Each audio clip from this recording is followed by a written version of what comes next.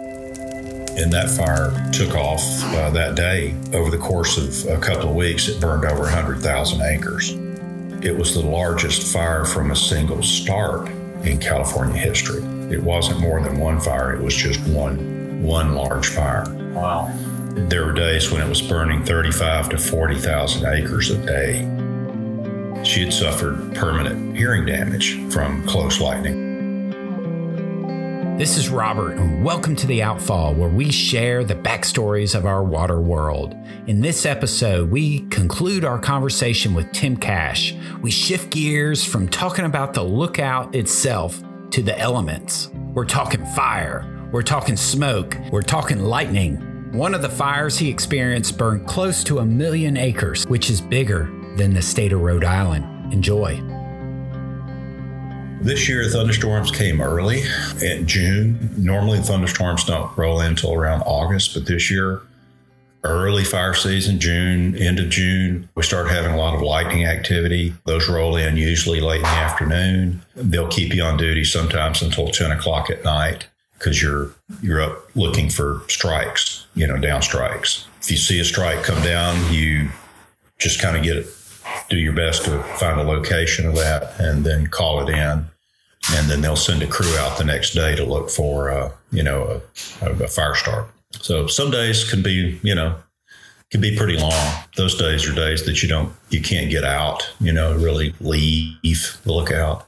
So what about getting struck by lightning yourself, like the tower? Does it get struck very often? They do. They're well grounded. You have a lightning rod that pokes up out of the top of the roof on top. And then you have copper cables that are about a half an inch in diameter, large copper wire that runs down each corner of the roof. It's a hip roof. So if you can imagine a house with a hip roof, they're actually the roofs are called dunce caps, like the dunce cap, because they're pointed at the very top.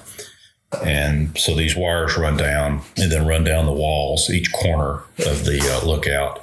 And then they're grounded out about 10 feet down in the ground, about 30 to 40 feet away from the lookout. Lookouts have been killed.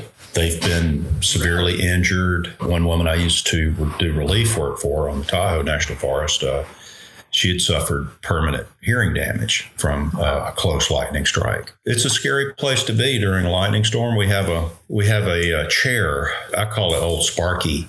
It's a wooden chair, and it has the old-fashioned telegraph glass insulators screwed onto the bottom of each leg.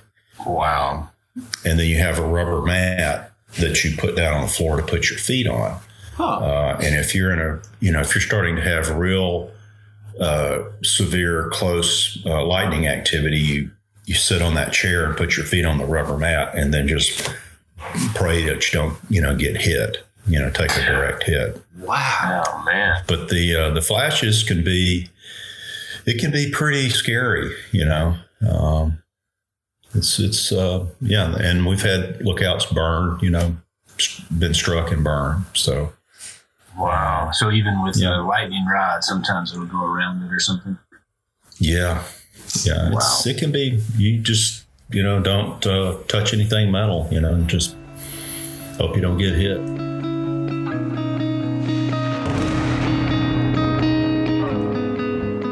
This was an extreme fire year. My first year in 2016, the largest fire we had on the Tahoe National Forest was 7,000 acres, which seemed like a lot to burn. Most of the fires during that fire season were strikes or arson, and we would catch them real quickly and get it put out. This year was a totally different story. The conditions out there were just extreme fire conditions. We had two starts on the Plumas National Forest that burned over 1 million acres. The first start was June 29th. We had a lightning thunderstorm come through, and it touched off two fires. One was 500 acres, and the other was about 600 acres. And they were able to get those put out pretty quick. And I was home on leave for July 4th that weekend. When I came back, I was sitting in the lookout. I saw smoke start within the fire, the burn scar of one of the fires that had just burned, they had just put out. And that fire took off that day. Over the course of a couple of weeks, it burned over 100,000 acres. Basically just burned itself out into the desert, and there was nothing left to burn. And then July 13th, in the North Fork of the Feather River Canyon on the Plumas National Forest, a tree fell on a power line owned by Pacific Gas and Electric, and it started a fire that burned until October, burned 963,000 acres, burned much of our forest, burned onto the Lassen National Forest, and then it burned about 80% of Lassen National Park, where Mount Lassen is. It was the second largest fire in California history. The largest fire was last year, the Mendocino Complex fire. It burned just a little over 1 million acres. It was a complex fire, which means it was a fire that there were multiple fire starts. They were managing it as one fire, just administratively. So that's what a complex fire is. If you look at the Dixie Fire, which started on July 13th, even though it was they're calling it the second largest fire in California history, it was the largest fire from a single start in California history. It wasn't more than one fire. It was just one large fire. There were days when it was burning 35 to 40,000 acres a day. Winds were blowing 35, 40, 50 miles an hour.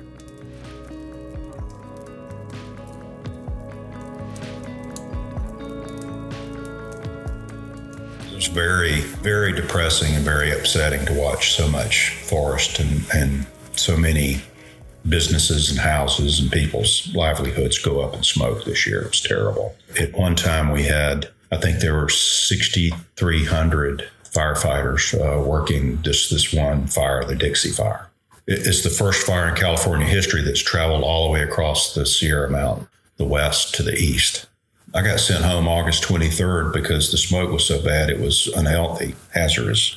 And then a week later, they called me and told me that they were going to close the lookout because they were afraid it was going to burn. The Dixie Fire burned within about 4 miles of it.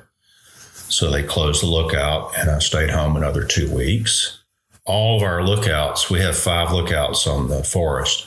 All of them were closed this season except for one. They had to be closed and wrapped, and the fires burned within, some of the fires burned up right up to 2 of the lookouts.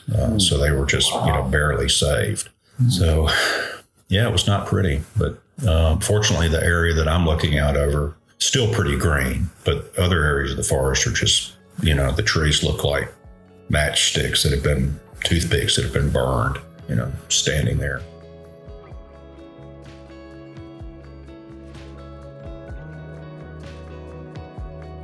I think one of the low points was there was a little town called Greenville, California. I was on the radio, listening to the radio, and after our, Forest Service radio, our Forest Net frequency, and listening to the firefighters trying to keep the fire from entering the town. And they finally just said, look, we're pulling out, here it comes. It's coming right down Main Street. We got to get out of here. And it was like, wow, just thinking about all these businesses and, just people's lives just being destroyed by all this. It was just really, that was kind of the low point right there that day, and then the smoke, it was pretty bad.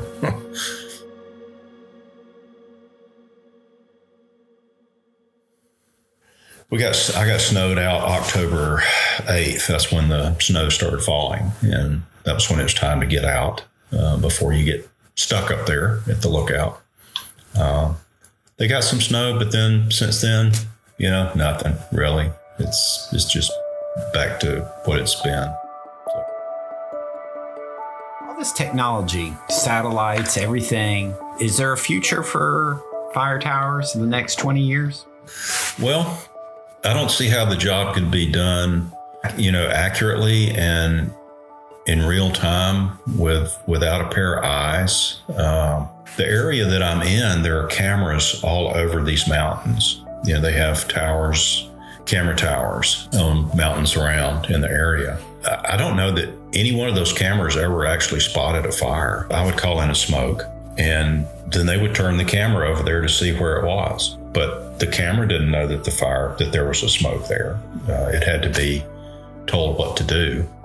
When you're up there, you can tell the firefighters, you can tell the ground crews, is it on the right side or the left side of the road? Or is it, what's the best road to get in there on?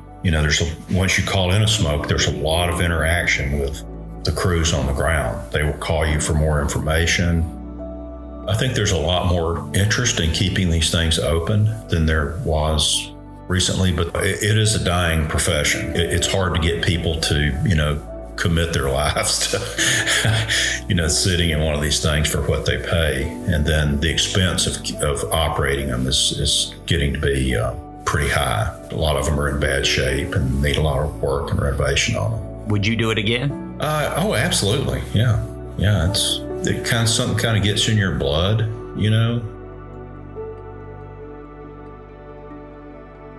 We want to thank Tim for joining us and sharing the world of a fire lookout with us. Please take a look at the pictures in the show notes. Would you do it? Come on, think about it. Would you? If you're not ready to spend your summer in a lookout, but if this episode sparked a little bit additional curiosity, one great book Tim mentioned that he read was Philip Connor's book titled Fire Season: Field Notes from a Wilderness Lookout. I picked up a couple copies of it and it's great. There's a link to it in the show notes. If you want my extra copy, I'll be glad to send it to you. Just send me a note from the website and we'll mail it to you. Finally, Tim mentioned that the government rents out certain lookout towers. I had no idea. There's a link to them in our show notes.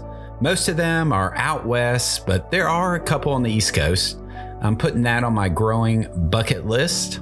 Thanks again for listening to The Outfall. As always, we love to hear your comments. So if you enjoy our podcast, please help us subscribe on your favorite podcast player and share the podcast with a friend. We'll see you next time.